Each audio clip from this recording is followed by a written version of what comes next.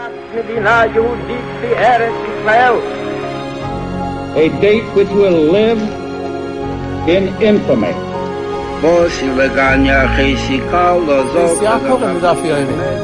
of those projects, initiatives, got off the ground because of the Ger Rebbe. The 11 Olympic team members slain in West Germany. The Olympic Games. Zugehört waren Brüder in Amerika. Vertraut und Schabbat, es ist getan. Out of the 24 who were killed were Americans who had come to learn in Hebron. I say 1 million Jewish children who were made to be cut loose.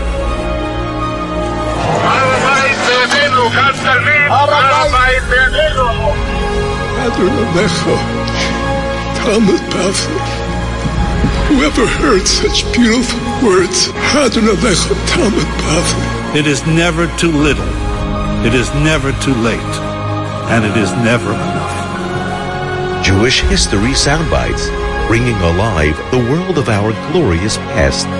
Here is our host, live from Jerusalem, Jewish historian and tour guide, Yehuda Geberer. Welcome, everyone, to Jewish History Soundbites. This is Yehuda Geberer with another episode of Jewish History Soundbites, and here we are for part 2 about surrounding the yard site, Yud Aleph Cheshvan of the Mir Yeshiva, Reb Nosson Tzvi Finkel, and did part 1 and did a little bit of a background on his family, and I want to continue today, and I'll start with the letters came in thick and fast on this episode. It seems to have been popular. A lot of people knew him. It's very recent. It's not ancient history. So I'll read you one of the letters I got, and it's, you know, and I've heard many stories. I've experienced many stories with him, and this was a good one. So here we go. This is it. Quote, great episode on the Yeshiva. Quick story. I was in a yeshiva in Eretz Yisrael and not happy where I was. This was in Elul, 2011. A Rebbe in the yeshiva took me to see the Rosh Yeshiva, meaning the Mir Yeshiva, Reb Nosson Tzvi Finkel. And he told me something that I think about every single day.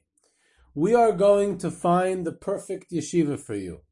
It might be the Mir Yeshiva, it might be someplace else, but a yeshiva somewhere is missing you as a Talmud. He gave me a kiss on the forehead. He was nifter a few weeks later, and I never got to thank him for the help.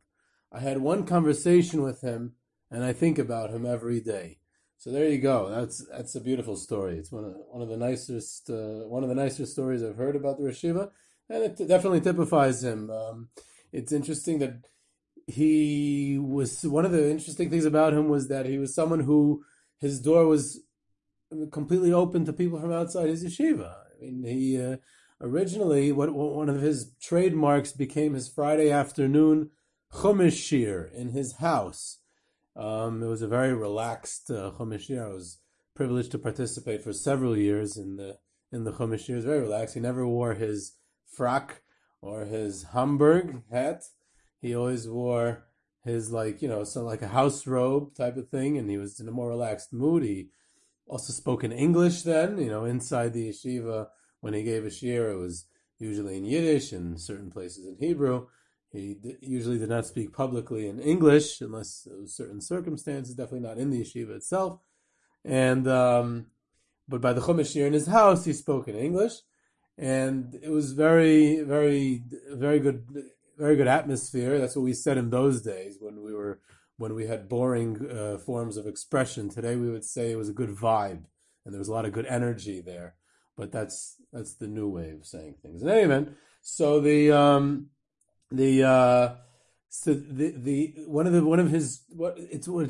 people don't know is that this Chumash shir was originally started for students who were not in the Mir Yeshiva. He started this for American yeshiva guys who were in other yeshivas in Yerushalayim, who were not in the Mir Yeshiva, or perhaps in not as prestigious yeshivas as the Mir Yeshiva, and he wanted to be able to be available for them as well. And eventually it became mostly guys from the Mir. But I remember even in my time, there were outsiders who came in, and there were always outsiders who felt welcome there. And he always made them feel very much at home, and there's all kinds of stories about that as well. So we left off last time where he was in high school. He was in a co-ed high school. It was one of the crowns. I get mixed up with the different crowns schools in Chicago, Ida Crown or Ari Crown or one of the crowns, and his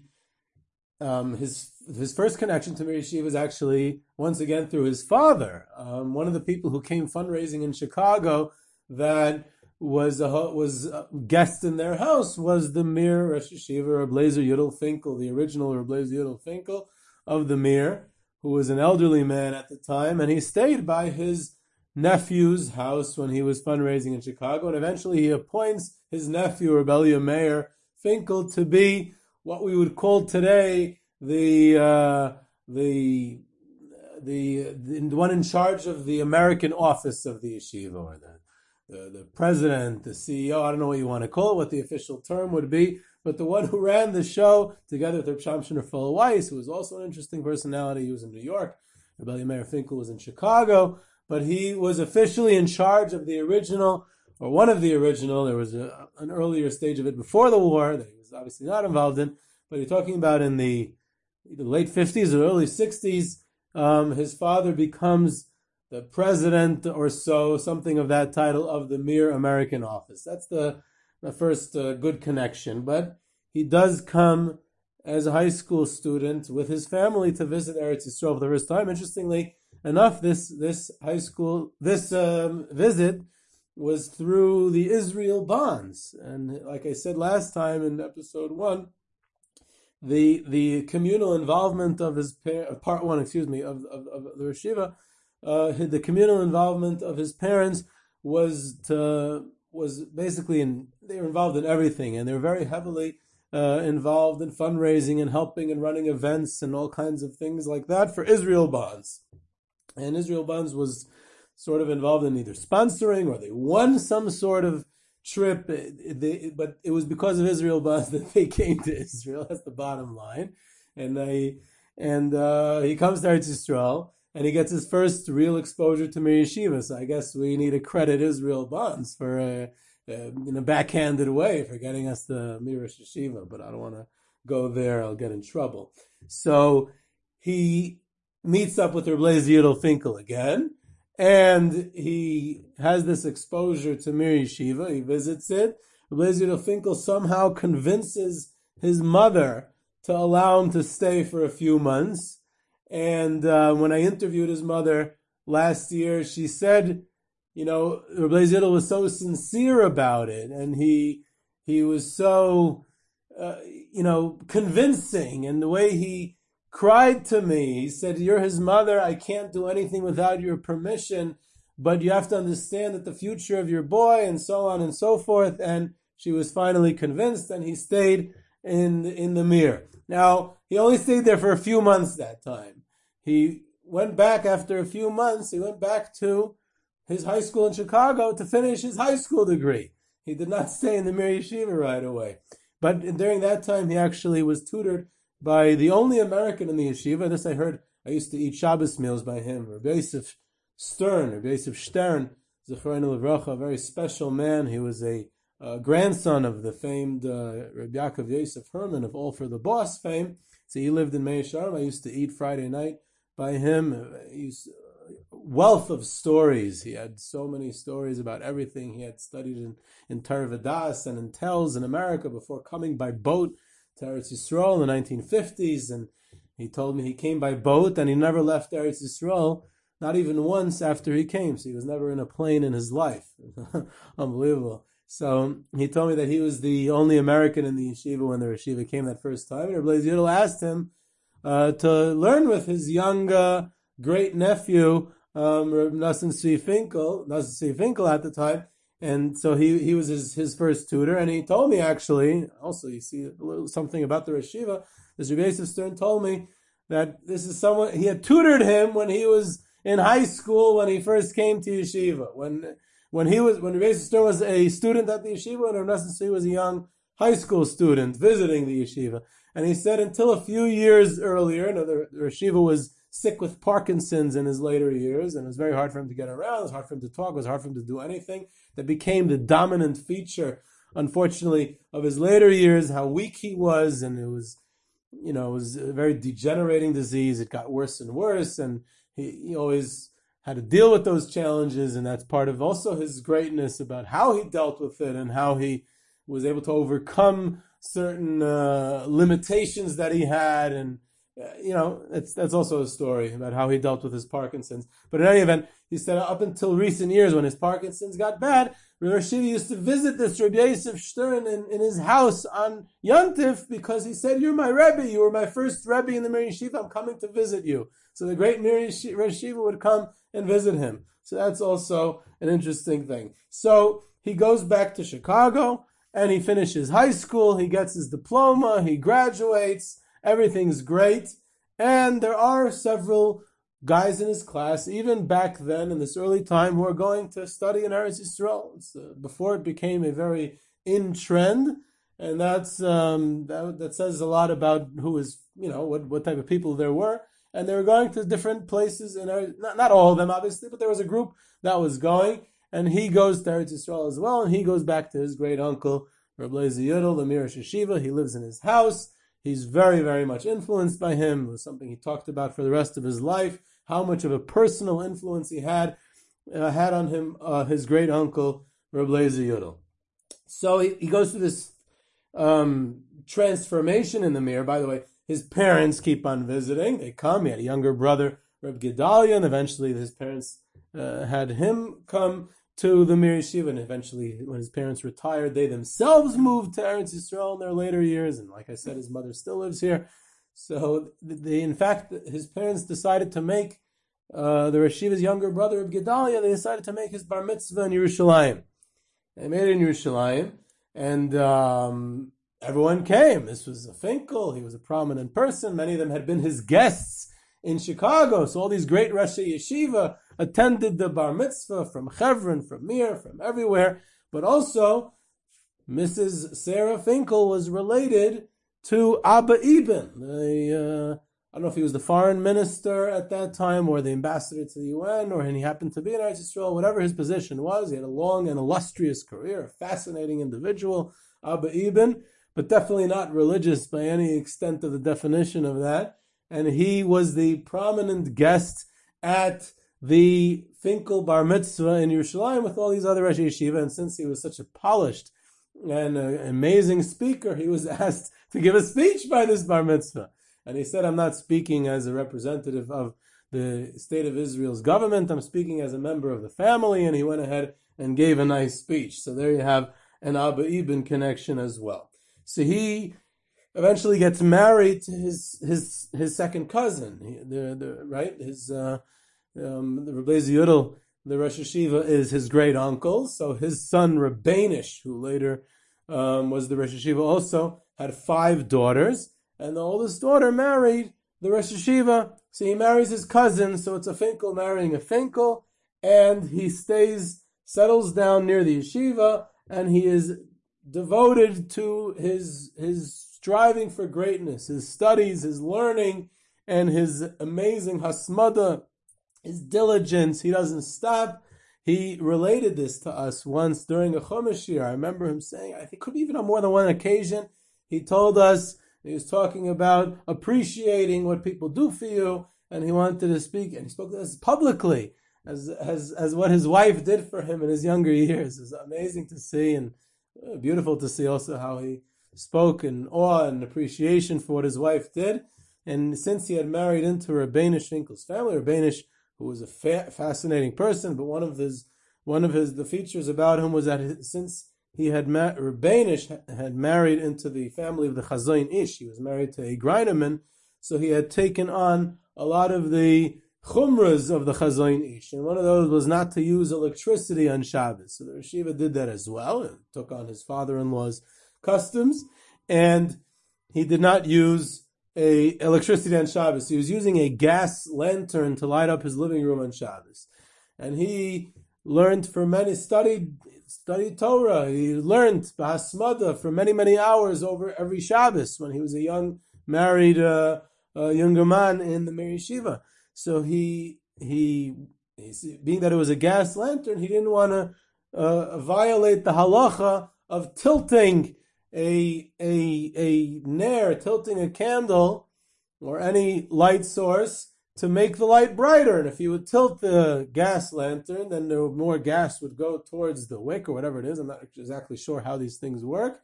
And he was not allowed to learn la'ar haner. He wasn't allowed to learn next to this candle, so that because he might come to tilt it. So the halacha is that you're allowed to learn there if you have a shomer, if someone is watching you. Now that shomer can't be busy doing something else. In other words, they can't be reading or doing or playing a game or doing something else or falling asleep. So his wife was his shomer, and for several hours on end, 6, 7, 8 hours, he described an enormous amount of hours, every single Shabbos, for several years, his wife would sit there being his shomer, and he spoke in awe and in appreciation of his wife about what she did for him during those years, so that he was able to become what he became. Now, what is interesting is that with all his greatness, and he eventually becomes this huge Talmid Chacham, and he remains to a certain extent, and I mean this in a good way, not in a disrespectful way, a regular guy, very normal, very down to earth, very understanding. And when he becomes the Rosh Yeshiva after his father-in-law's passing in the winter in February of 1990, his father-in-law Rabbanish passes away. The Rosh Yeshiva becomes the Rosh Yeshiva. You know, among all the other couple of candidates, he becomes the sole Rosh Yeshiva. And even though other people thought they would become, and they might be called the Rosh Yeshiva, at the end of the day, he was the sole leader and the only one who made the decisions and the fundraising. And you know, with all his modesty and good cheer, he knew that he was in charge. In fact, they also an interesting story. He and I think the second year or two before he died, was a strange Mir custom that almost no one knows about. Comes from also Reb Lezer Yudel's time. It's an old custom that the Mir had. I think it even might have come from Europe already. Is that on Hoshana Rabbah, after davening, a group of the Rabbeim of the Yeshiva, of the Rosh Yeshiva, they get to gather together in the Rosh Yeshiva's house and they study the first Mishnah of the upcoming Zman Masechta. So if they're learning Bava Metzia, they're going to learn the first Mishnah of Bava Metzia together. That gets them started. Hoshana Rabbah, they already get started for the upcoming Zman in the Yeshiva. So they do that, and they're learning the first Mishnah of Bava Metzia, and there's a Mishnah that says, Haya echad rachuv ve'echad manhig. It's talking about they're claiming ownership on an animal. One of them is riding the animal, one of them is leading the animal. Manhig, he's leading it. So one of those present asked, why does it say one is riding it and one is leading it? Why doesn't it say Hayu Shnayim Manhigim? There were two people leading it. And the Rosh Yeshiva turns to him and said, there's no such thing as two manhigim. There's one manhig. And he knew exactly who that manhig was, who was the one leading the yeshiva. So he had that side to him as well. So he goes this massive building campaign, expanding the student body. Everyone's accepted. There's an open door policy, which had always been the official policy of the Mir, but the expansion in his day was completely unprecedented in previous times of the yeshiva, or pretty much any other yeshiva in the world, possibly Lakewood. But the openness, the acceptance policy of his day was such that anyone who declared that they want to come and study Torah, they're welcome to come to Mir Yeshiva. Everyone has a place. And underlying that policy was his recognition that that's how he succeeded. He had a place in the yeshiva. He when he came as a young student, coming from a co-ed high school, coming from a weaker background in learning, and he found his place, and he worked hard to what he became, and he utilized the opportunity that the Mir Yeshiva gave him. So he wanted to give other people that opportunity as well. And that was underlying, that was one of the elements, at least, or components, that was underlying his policy. A certain ideal that everyone has a chance, everyone has potential, and everyone can find their place in the Mir. And therefore he built it up. He bought up properties, he built up buildings, he went on building sprees and campaigns that made no sense financially. He put the yeshiva in debt, and people got upset, but he said, I just have to build. He feels the need to keep on building, and even when it makes no sense. But this is his calling, this is his purpose, and he wasn't going to stop. He said this on several occasions, that the exposure to greatness, and he meant by this, he meant by this for us when we're coming to the Mir Yeshiva, the greatness, and maybe perhaps it was a reflection of his own experience, that the exposure to the greatness should cause one to think big and not small. Always think big. Try to seek out more, to do more.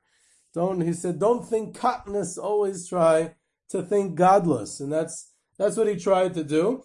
But on the other hand, he was very, very personable, very real, very, down to earth, like I said. I remember one time there was some program he did of asmada, of learning extra hours. I don't remember what it was when I was still single. I was a bacher in the yeshiva. And he asked that everyone anyone who was part of this program, after a couple of months in the program, he asked that they all come to his house on this and this time. Now, either I didn't hear about it right away, or I wasn't able to make it at that time, but he asked to come to his house. I went over to him after davening one day, and I said, the other day you said that anyone who was part of this program should come to your house. I missed it. So what did you want? You wanted to tell us something. What was it that the Yeshiva wanted? So he said, come to my house after davening. This was in the Beis Medrash. So I went to his house after davening, and this is in the olden days when he was so accessible. There was no one around. His kids were all married. His wife had gone out to the makolet to buy something. He was alone in the house. He was without his hat and jacket. He was in his shirt, which was very often how I met with him and many people and schmoozed with him. He was very relaxed like that.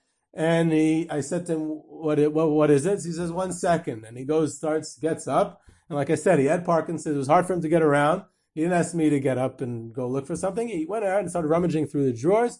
He comes back with 300 shekel. And he said, this is what I wanted to give to everyone who was part of this program. You earned it. You deserved it. You're doing great.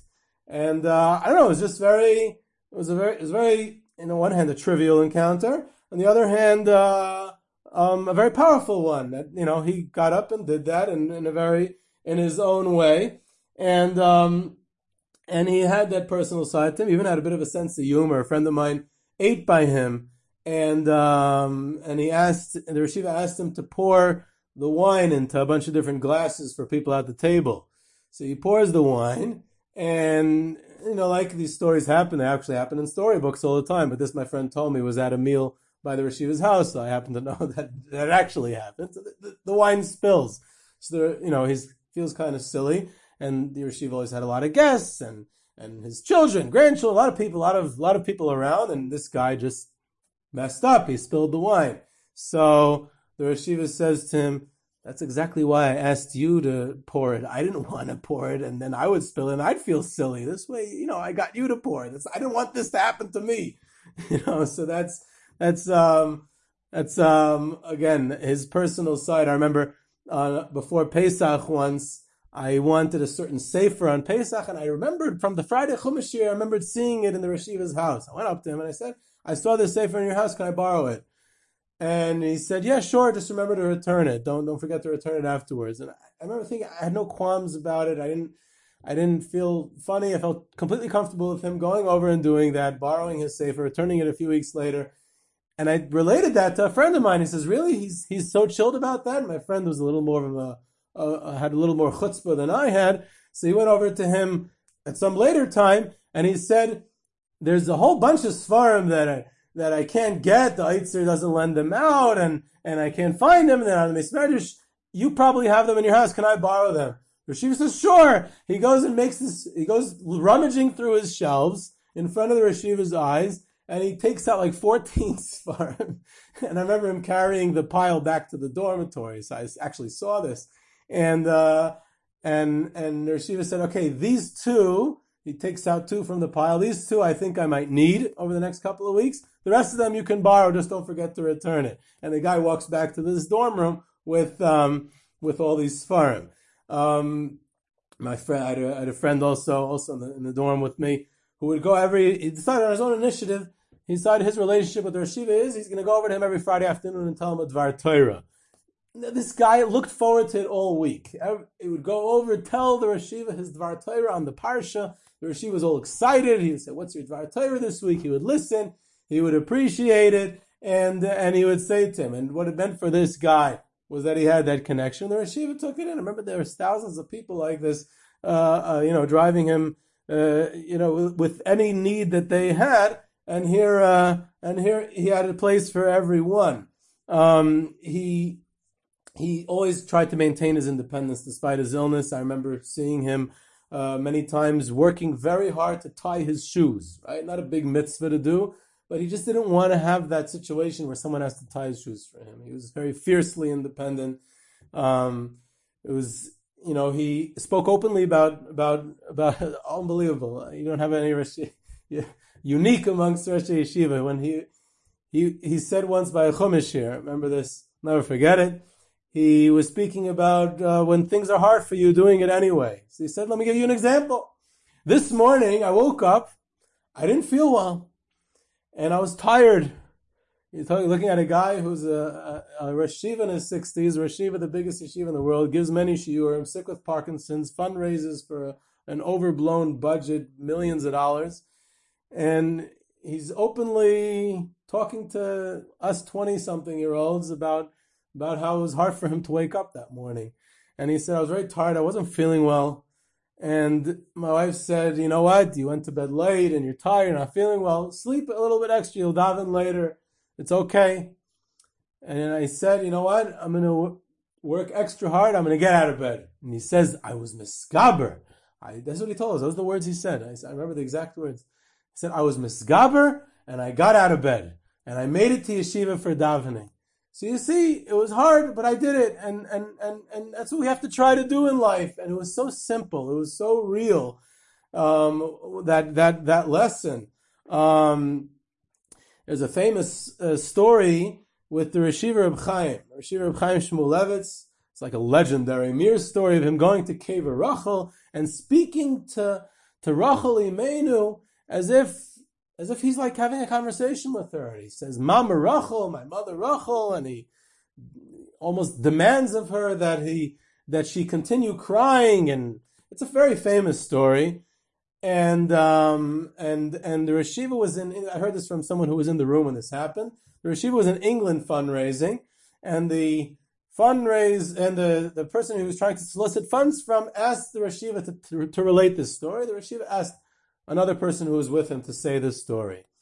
And the person who said this story had been, the reason the Rosh Yeshiva asked him this other fellow to say the story was because this other fellow who was with the Rosh Yeshiva on this fundraising trip was with Reb Chaim Shmulevitz and Kever Rachel when the story happened, when he spoke to Mama Rachel. And the way this fellow prefaced the story was that the Rosh Yeshiva Reb Chaim was thinking of going to Kever Rachel that morning. He went in to ask his wife, Rebbetzin Chana Miriam, if he can come back a little later that morning because he's thinking of going to Kever Rachel. And then he drove to Kever Rachel, and then he spoke Mama Rachel, and then the whole story, the whole thing. And he asked her, keep on crying, even though Hashem says, don't cry, keep on crying, the whole very powerfully emotional story. The Rosh Yeshiva said to my friend afterwards, he said to him, everyone talks about the story of Reb Chaim, and they talk about how he spoke to Mama Rachel and demands that she should keep on crying.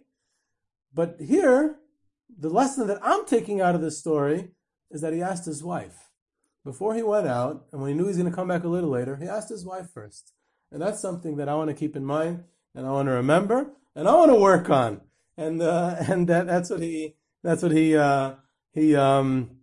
wanted to do. I remember one time I had a meeting with him. My wife and I were supposed to meet with him and seek his advice about something. And he had to cancel the meeting. He saw me. I was still in yeshiva then. So he saw me. He was in his car. He was being driven somewhere. So he saw me. He called me over to his car and he said, I want to apologize to you. I have a meeting later today, and I'm unfortunately going to have to cancel my meeting with you. I wanted to apologize, and we'll reschedule for tomorrow. And again, a busy man, he doesn't owe me an apology. He's doing a favor for me that he's able to meet with me. But that was his derech eretz. He actually was my Mesader Kiddushin by my wedding. I had the schus to have him. My wedding was in the pouring rain, absolute downpour. It was. I think it was a disaster. A lot of people thought it was very special. And he came in the pouring rain. Again, he's not healthy. It's hard for him to walk, to get around.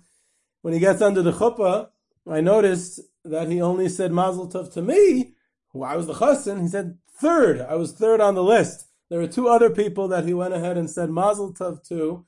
And that the first one was my wife's grandfather, who was an Alta Mirror from Shanghai. He had been in Shanghai during the war, an older mirror from the war period. He said Mazel Tov to him first, and then he said Mazel Tov to one of my Eidim. I had two Eidim. One of them was Reb Beryl Wein, and soll sein gesund und stark. He should live and be well.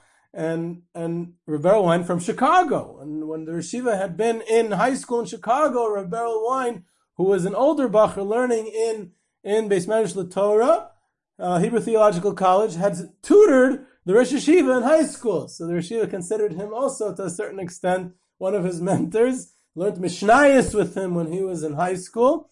And he said Mazel Tov to Rabbi Wein. And then I got the Mazel Tov. So I just want to end off with the last story, even though I went way over time, but I got carried away here, was he came back from a fundraising trip on a Thursday night, Friday morning. He was exhausted, but he gave the Chumash shir anyway.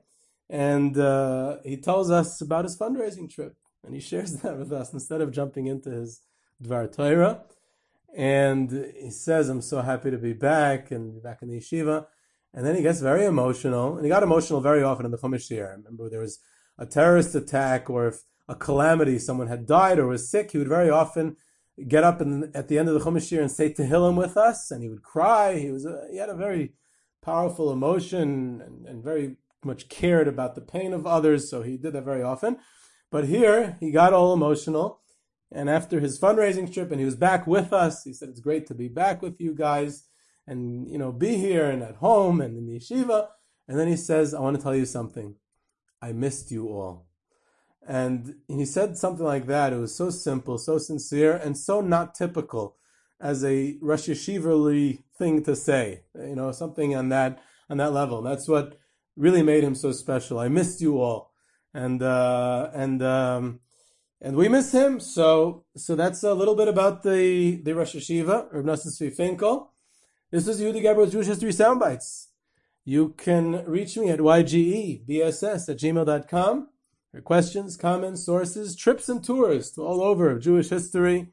You can subscribe to Jewish History Soundbites on iTunes, Google Play, Stitcher, and Spotify.